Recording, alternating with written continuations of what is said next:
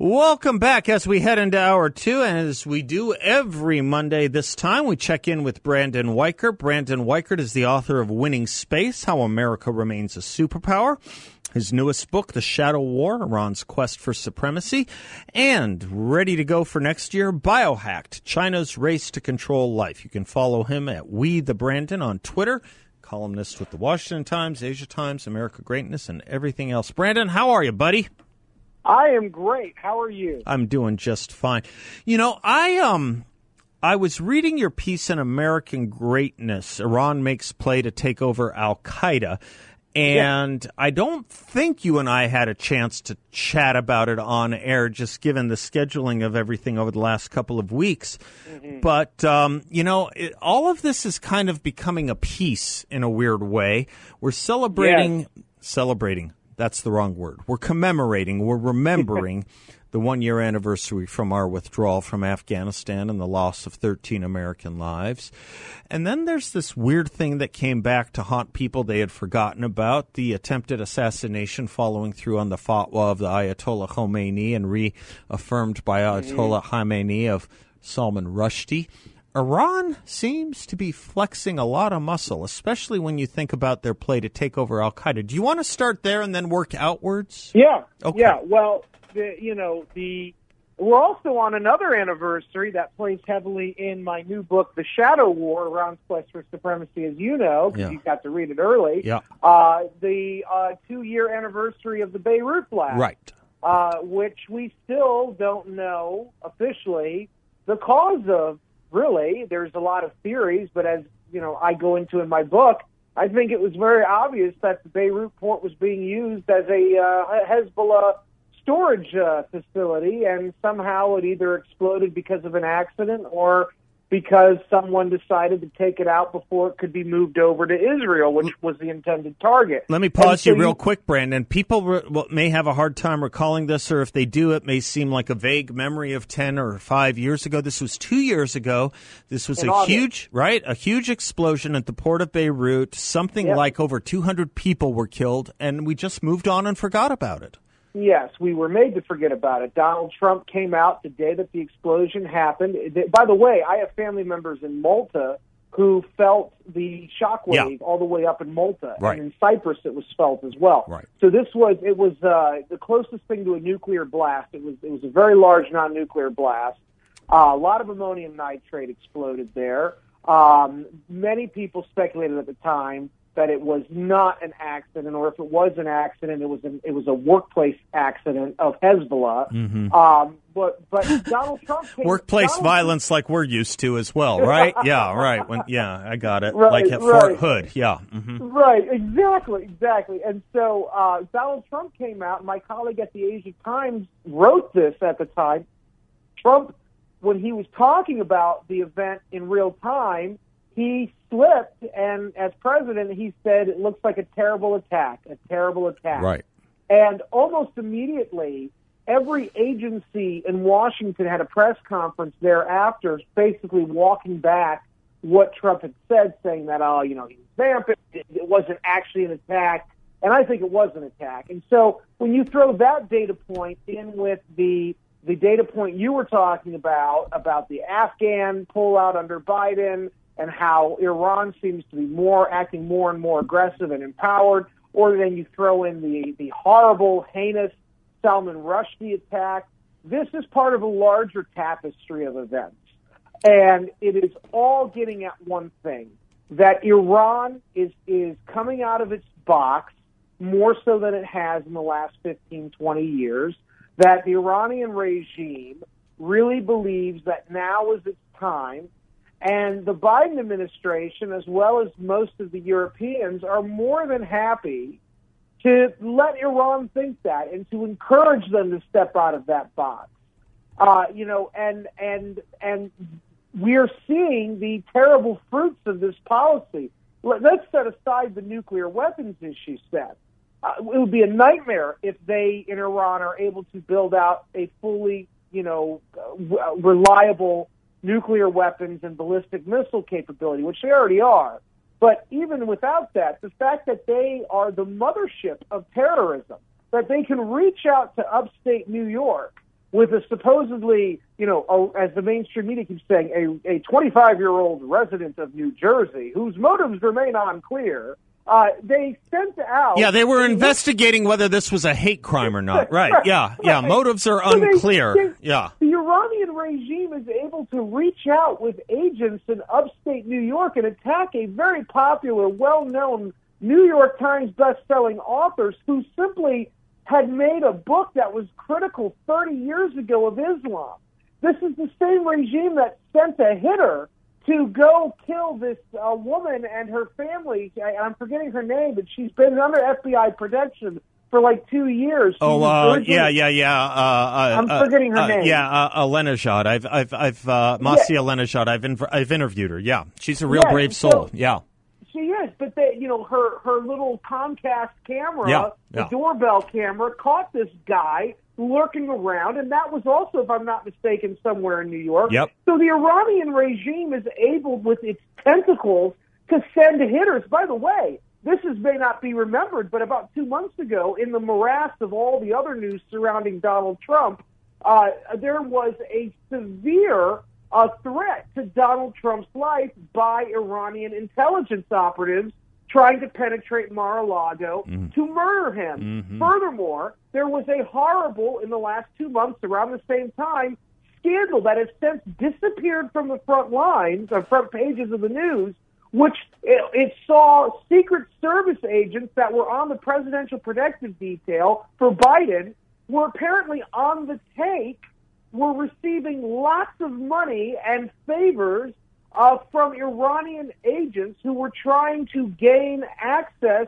to the White House for God knows what, and this is all part of a larger, a war, and we're sitting acting like Iran is this, non-threat. Afghanistan, we pull out of Afghanistan. Where do a lot of the troops that we trained to fight the Taliban, who immediately folded, where did a lot of them flee over to? They took their American military equipment, they took their American technology and their American-trained selves, and they drove across their border into Iran, screaming, "We're your friends and we'll work for you all the way." And now, because of that, Iran has access to sophisticated U.S.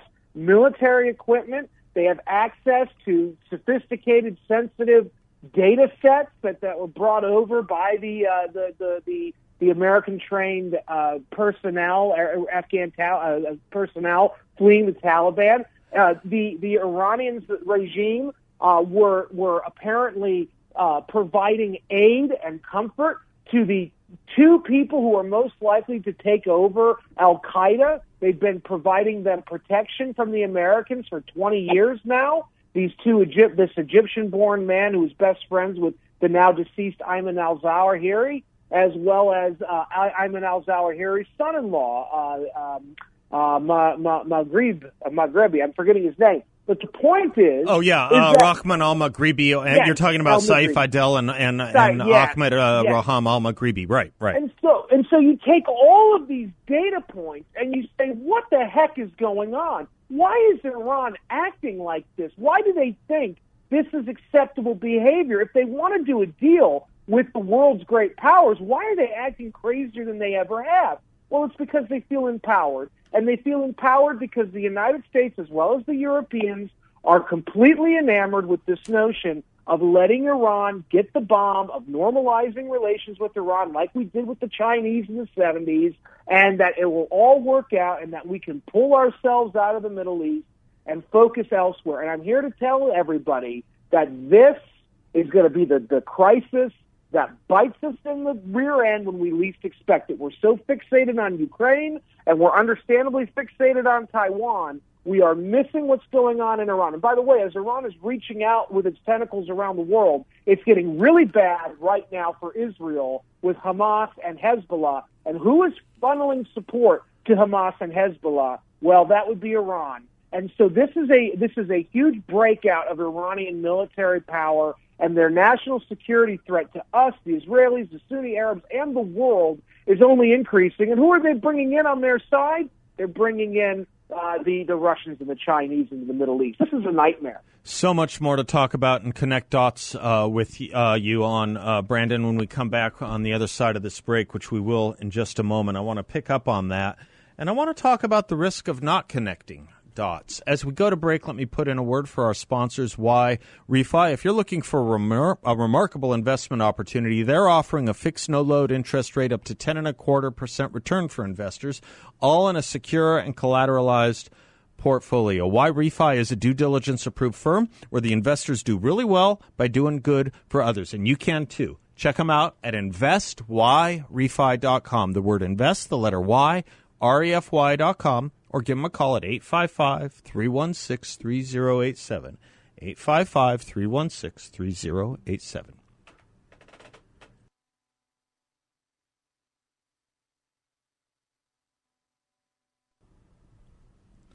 Portions of the Seth Leibsohn Show are brought to you by Balance of Nature, pure, potent plant power. I had a friend last week. She didn't get very much sleep the night before. She had to give a big presentation, and she was just kind of dragging. And I said, why don't you take some Balance of Nature? She wasn't taking it at the time, and she asked if I thought it was safe and all that. I said, of course, it's just fruits and veggies, 100%, and it'll give you a little bit of a lift, I promise you. She took it. 30 minutes later, she said she felt like she had a good night's sleep. I'm telling you, this stuff is great to boost your energy, to boost your health, to boost your immunity. You can't do better than a blend of 16 whole fruits and 15 whole vegetables, as Balance of Nature puts it together for you. You just take it once a day, easy to swallow capsules, and you are good to go, whether you get a good night's sleep or not. I take it every single day. Balanceofnature.com. You can take it too. Just make sure to use discount code BALANCE. Brandon Weichert is our guest, author, columnist, geopolitical strategist. Brandon, you went to the break sending an interesting warning that, we often don't connect dots, and when we don't, it tends to be at our own peril. We're watching Iran swing its arms pretty wildly these days, and we're kind of taking it as ho-hum and distracted a little bit by the Mar-a-Lago goings-on and maybe the inflation goings-on and the recession goings-on. But, we don't connect the dots. Things happen. Bad things happen. I remember when Shah Massoud was killed in Afghanistan about 3 or 4 days before 9/11. He was our greatest ally there. He was known as the Lion of Panjshir, right? The greatest Northern Alliance fighter. He would have been our guy on the ground in Afghanistan had we ever had to go in there again. He was killed on September, 8th or 9th? It made page 16 of the New York Times, maybe a couple paragraphs at most. No one cared, and then they cared, right? We ignore this stuff at our peril. Oh, big time. And had he survived, had he never been killed, we probably would have had a very different outcome in the war. Right. Of course, the problem is that I was just talking to someone about this earlier, our intelligence services are not conditioned to understand, which is kind of funny, these sort of very foreign cultures. Afghanistan was a very faraway place. We had a handful of experts in it. A lot of the experts had left after the Cold War ended, and they had to be pulled back in after 9/11. And so we had a lot of people in positions of authority in these intel services who were more concerned about very different things than terrorism. And today it's the same thing. We're tired of the Middle East. Believe me, you're not going to find someone more tired of the Middle East than me. Right. We are tired of it after 20 years of this. We don't want to think about it.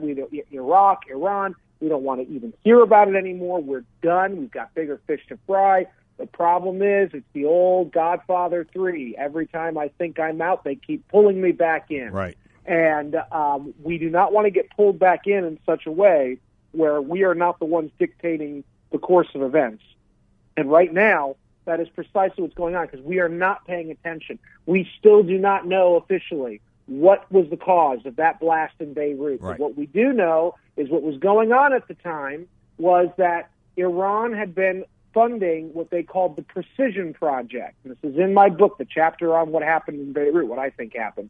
They were funding the Precision Project, which was Hezbollah building medium to long-range ballistic missiles, non-nuclear at least for now, that were intended to hit the port of Haifa from Lebanon.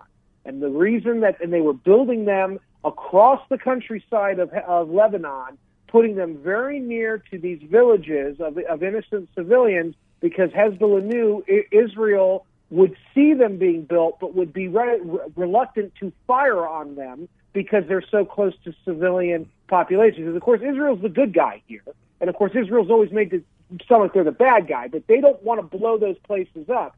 And then what was going on was Hassan Nasrallah, who's the head of Hezbollah, was basically alluding to the fact that at the port of Haifa, which is Israel's most important port, there is a lot of ammonium nitrate storage. And if a non-nuclear missile could just hit those ammonium nitrate storage tanks in the port of Haifa, the Iranians could take, or Hezbollah for the Iranians, could take out probably one of the most critical parts of Israel's economic infrastructure, and probably, cause Israel to go into an economic downturn. And so we don't put that together, though. We don't even really remember what happened in Beirut in 2020, but we should.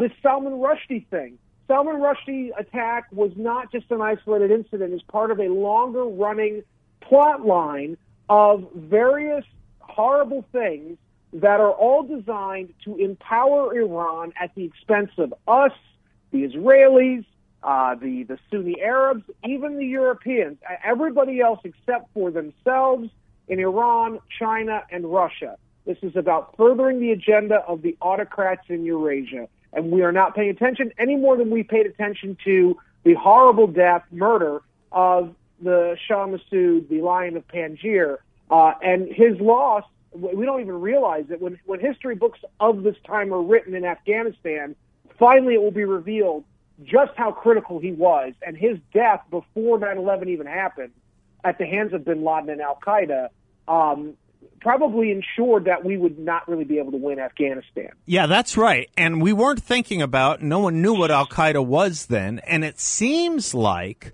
until Zawahiri was killed, no one was thinking about al-Qaeda again. The president had, of course, assured us that they were gone. And now the administration is telling us, well, the fact that we could withdraw and still get al-Zawahiri shows you how good a plan it was. No, it shows you that the Taliban made a hospitable home for al-Zawahiri and his compatriots, and Iran is sheltering his successors. And furthermore, the question must be, who gave us the intel on Zawahiri's location? Because it didn't come from anyone we know. Okay. It didn't come from our friends. It came from one of our enemies who was using us as their air force to take out a rival, is what I think happened. All right, fair enough. So there's always going to be and always has been these rivalries, and one of the ones that everyone was taught on 9/12 was that the Shiites and the Sunnis don't work together. We've talked about this before, and it's nonsense. As you put in your most recent column for American Greatness, as I just said, the two successors are being secreted by Iran. And Seth, remember very quickly, Zarqawi, who was the head of al-Qaeda in Iraq, had a big falling out with bin Laden because bin Laden didn't want the Sunnis and Shiites to be fighting each other. That's right. And Zarqawi was a Sunni fundamentalist, and he said, no, I'm going to kill all the Shiites in Iraq. That's right. And then bin Laden's people leaked Zarqawi's location to General McChrystal and the U.S. Army Special Forces in Iraq, and we took him out for bin Laden. I forgot about that connection. That's absolutely right. Bin Laden wanted nothing to do with Zarqawi's tactics. Right. That's right. Which is why I'm worried that Zawahiri was taken out by information that was given to us from whom? We don't have people on the ground in Kabul anymore. Who gave us his information? That's a great and what was the intended purpose? That's a great point. Brandon, with regard to the attempted assassination of Salman Rushdie based on this 1989 fatwa, they're celebrating the attack in Iran. And I wonder if we might come back and just talk about what you said earlier, the State Department's view of the world and the people who live in those parts of the world's view of the world. They're very different things, aren't they? Let's pick up on that when we come back. It used to be called Pan-Americanism, where we used to think everyone acted like America. It's something worse than that. It's a misunderstanding of ideology and enmity. And it's also with a dollop and dose of a feeling on behalf of the State Department that maybe America isn't always the good guy either. Let's pick up on that with Brandon Weichert when we come back.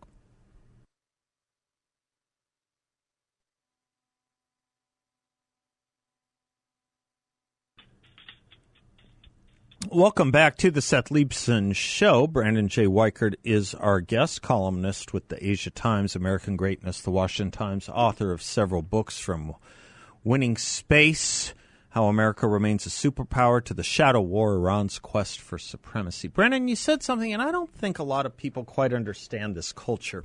You kind of have to spend a little time in D.C. to get a sense of it, but the State Department, the institution responsible for our foreign policy, it's just different. It doesn't see the world the same way a farmer in the Midwest sees the world, or an average Floridian or Arizonan sees the world.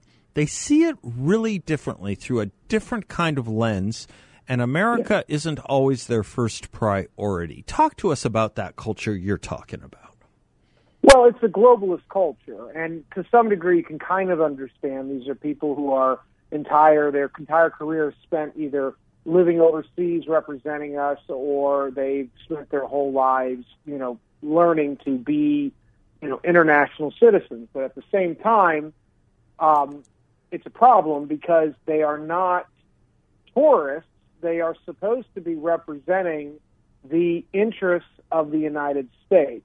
Very often they take on what's known as clientism, where they basically begin to become more concerned about the sort of national interests of the countries they're supposed to be monitoring and observing. The old term back in the day was they're going native. Right.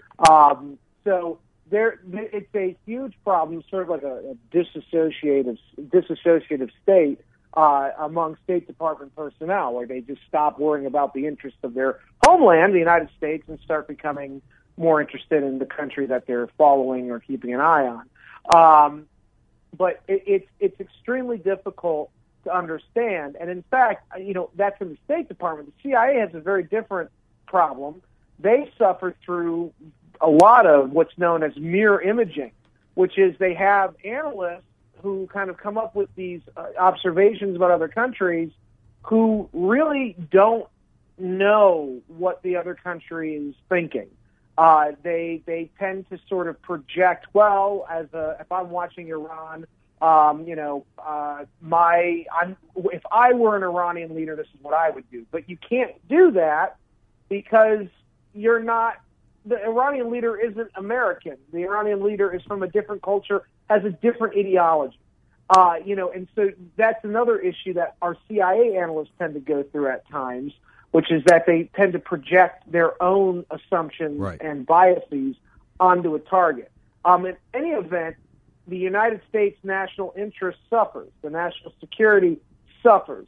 This sort of globalist mentality that is shared almost universally among any person living and breathing in the U.S. national security state creates a condition where you tend to put, you downgrade the importance of U.S. direct national interest. You can't say things like America first because that's a faux pas. You have to worry more about what the allies think. You have to think like an ally.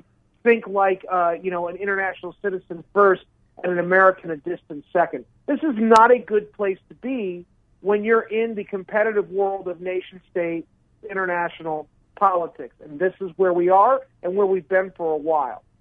One might say, couldn't one, Brandon, that when your job is diplomacy, when your job is to, at any cost, prevent war, that's the job, diplomacy, State Department, and peace. State Department, peace, keeping the peace. It leads ineluctably to one of two things, either standing up for your interests and your own country, or appeasement. And too often, that's why you get these kinds of deals that Wendy Sherman and John Kerry are so well known for. They come back with pieces of paper and say they achieved something. What they achieved was the selling out of America. You're 100% correct, and that's part of that globalist ethos. It's also utopian and pacifistic. But the problem is, I would argue that the State Department's goal is not to prevent war. Okay. It is merely to ensure that the U.S. national interest is preserved at all costs and that America is represented as best as possible in the foreign capitals of the world. And if war does need to occur, then it is up to the State Department to ensure in that non-military realm the United States is in the best position possible diplomatically to prosecute that war. All right. George Kennan comes to mind. Yes, that's a good codicil to what I said. Let me do this. Let me pick up with you on that on the other side of this break and what it tells you with China upping and restarting military drills around Taiwan. Yeah. I'm Seth. He's Brandon. We'll be right back. Oh, do I have time for one Jesse Helms? We'll do it when we come back. We'll be right back.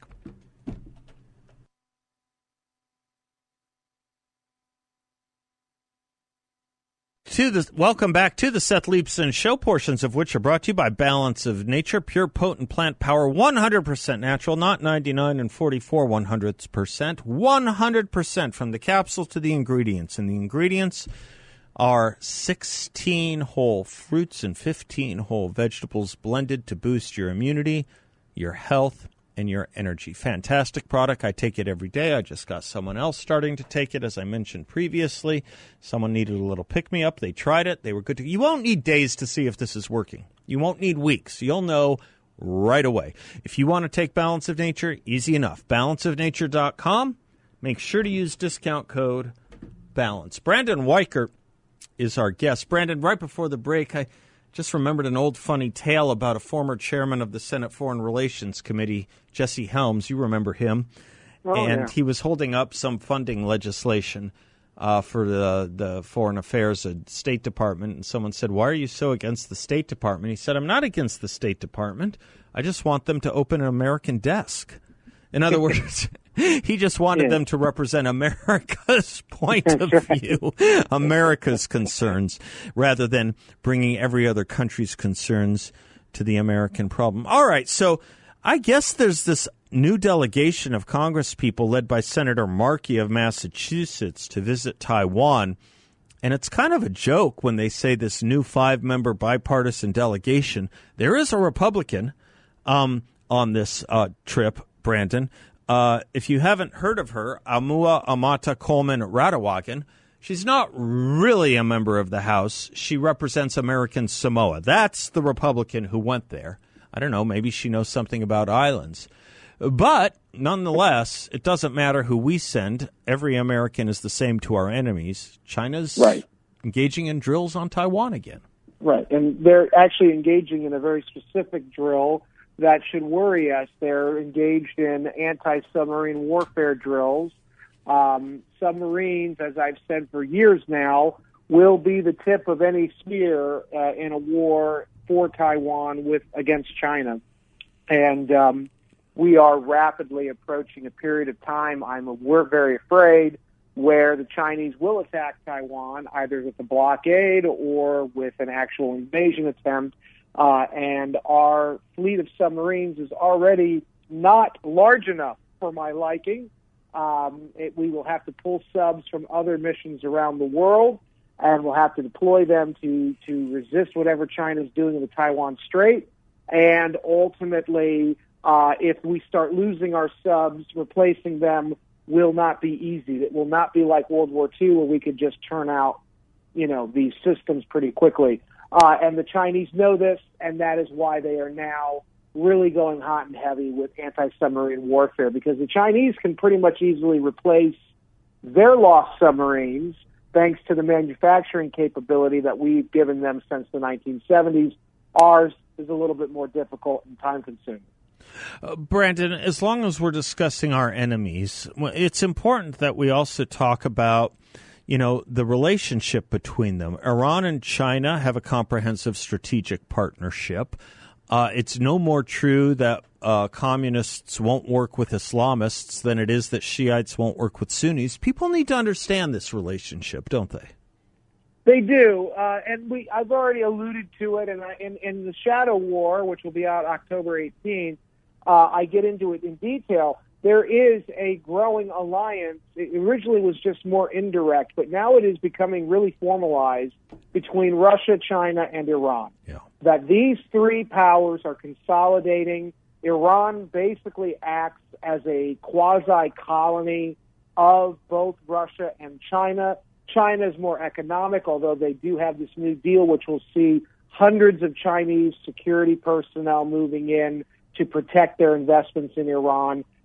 Iran has traditionally been a military base for Russian forces going into Syria, along with Iranian forces.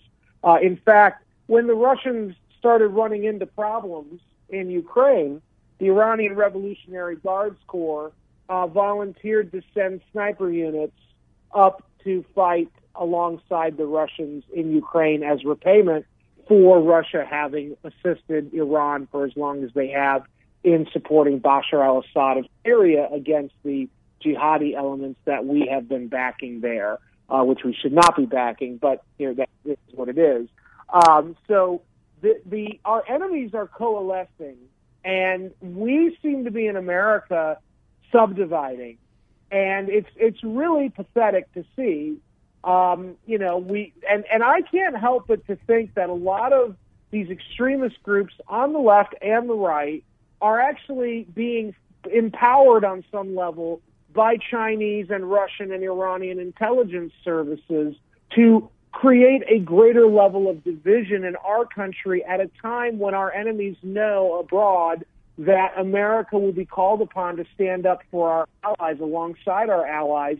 And if we're too busy fighting each other, we're not going to be of use to anyone, and the whole world system will be rewritten as we're so busy fighting ourselves over, Antifa's craziness or whatever's going on with these people targeting the FBI agents who conducted that idiotic raid of Mar-a-Lago.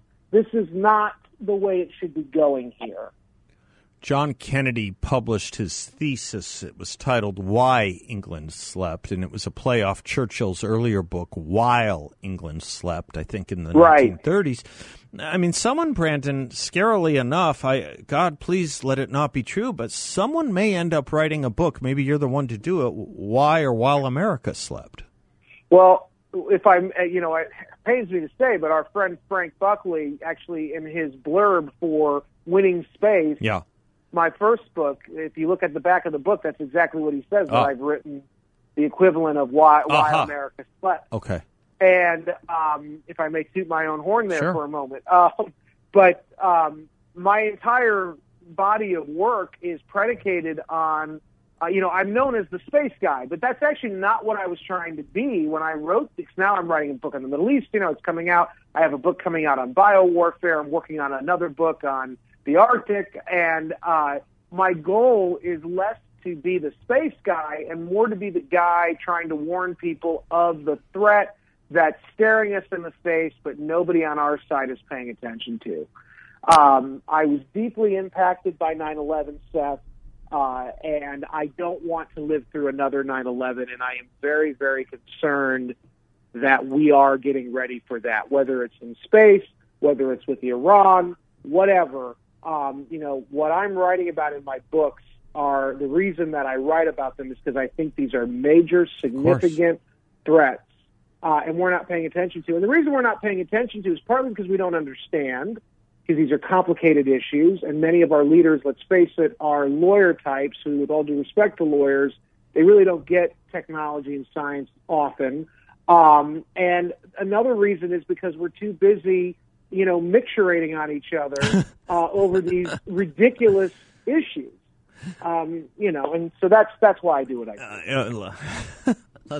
Let this radio station be known, let this radio show be known as the only one that uses the word micturation. Thank you for doing that. I was in California over the weekend, and I drove by something called Vandenberg SFB, and I thought, SFB. Brandon Weichert, Space Force Space. It used to be the AFB. Now it's the Space Force. Brandon, we'll come back with some concluding thoughts. I'm Seth. We'll be right back.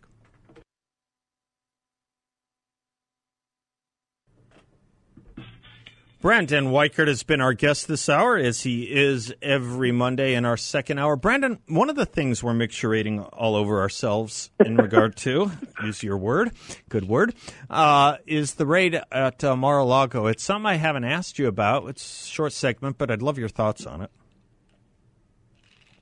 Brandon, do you have thoughts on the raid at Mar-a-Lago? I may have cut off there for just a second. No, I hear you. Yeah, go ahead. Yes. So the thought is that if President Trump had documents he shouldn't have. He should have turned them over. At the same time, though, this was obviously not about those documents. I think this was a fishing expedition by the national security state on behalf of political actors in the Democratic Party to get into his safe, to get into things that had nothing to do with these documents so that they could annex it, bring it back to D.C., and fold it into the ongoing investigations both in New York to use against him for tax evasion or whatever, and to use against him for whatever the January 6th thing is trying to concoct. And I think this is a very dangerous position for our country. It will lead to a nasty outcome. The Democrats need to stop this, and then the Republicans also need to calm down, because right now we are under the worst threat from China, Russia, and Iran that we have been under in decades. We are facing a world war, and we do not want to go into a world war situation possibly with a possible civil war at hand. We need to cool this thing down, and unfortunately it looks like the Democrats really don't want to. No, they want right. to be able to say that we are criminals for disagreeing with them and use God knows what level of force to crush us beneath. Oh, the idea that they're throwing the Espionage Act at a former president. My God, we had reporters dead to rights on the Espionage Act throughout the 2000s, and everyone screamed it was irrelevant. My God. Right. Judith Miller. Yeah, all that stuff. Dana Priest, James Risen, all those guys, all of them. I mean, my God, Bob Woodward alone. Right. I mean, my goodness. Right. They're disclosing black sites. They're putting our entire Guantanamo project at risk. Yeah, of course. And clear violations of the Espionage Act. But no. First Amendment, First Amendment, First Amendment. Brandon Weichert, you are a treasure. Thank you for expanding our vocabulary and our understanding of the world. Not a bad job, that. Thank you, Brandon. Until next week, unless we have to break the glass and pull the lever and call you again this week, which you're always there? Yeah, thank you, Brandon. We love having you. Thank you. Until next week, I'm Seth Leibson. We'll be right back. My monologue coming right up.